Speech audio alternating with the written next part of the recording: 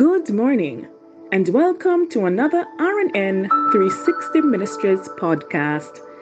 This morning's devotional reading comes to us from Ephesians 2, verse 10, and I will be reading from the New Living Translation, and it reads, "For we are God's masterpiece. He has created us anew in Christ Jesus, so we can do the good things He planned for us long ago." To the untrained eye, the construction site of a new house can seem disorganized, random, and messy. But the architect isn't concerned because he drew the plans and knows exactly where it's going. Friends, in the same way, you have to see the disappointments, the delays, the hurts, and the setbacks as all a part of God's construction process for your life.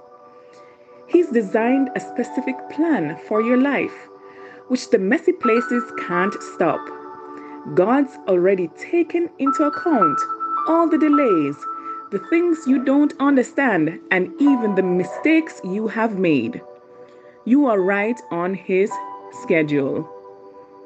Beloved, the enemy will whisper, "Look at you, such a mess. Your dreams will never work out." Just say to him, "Beloved, I am under construction. I have some messy areas, but God is still working on me, and He will bring me to completion. I am His masterpiece." You may not be there yet, but stop beating yourself up. Your attitude should be, "I am looking beyond the mess to see the masterpiece." Let us pray. Father, thank you that you created me as a masterpiece, down to the smallest detail of what I would need to fulfill your plan for my life. Thank you that you are working in my life and you will bring me to completion.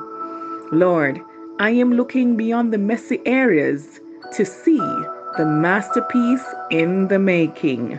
In Jesus' name, amen and amen.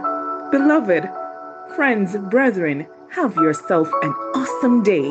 And remember, we serve an awesome God in an awesome way.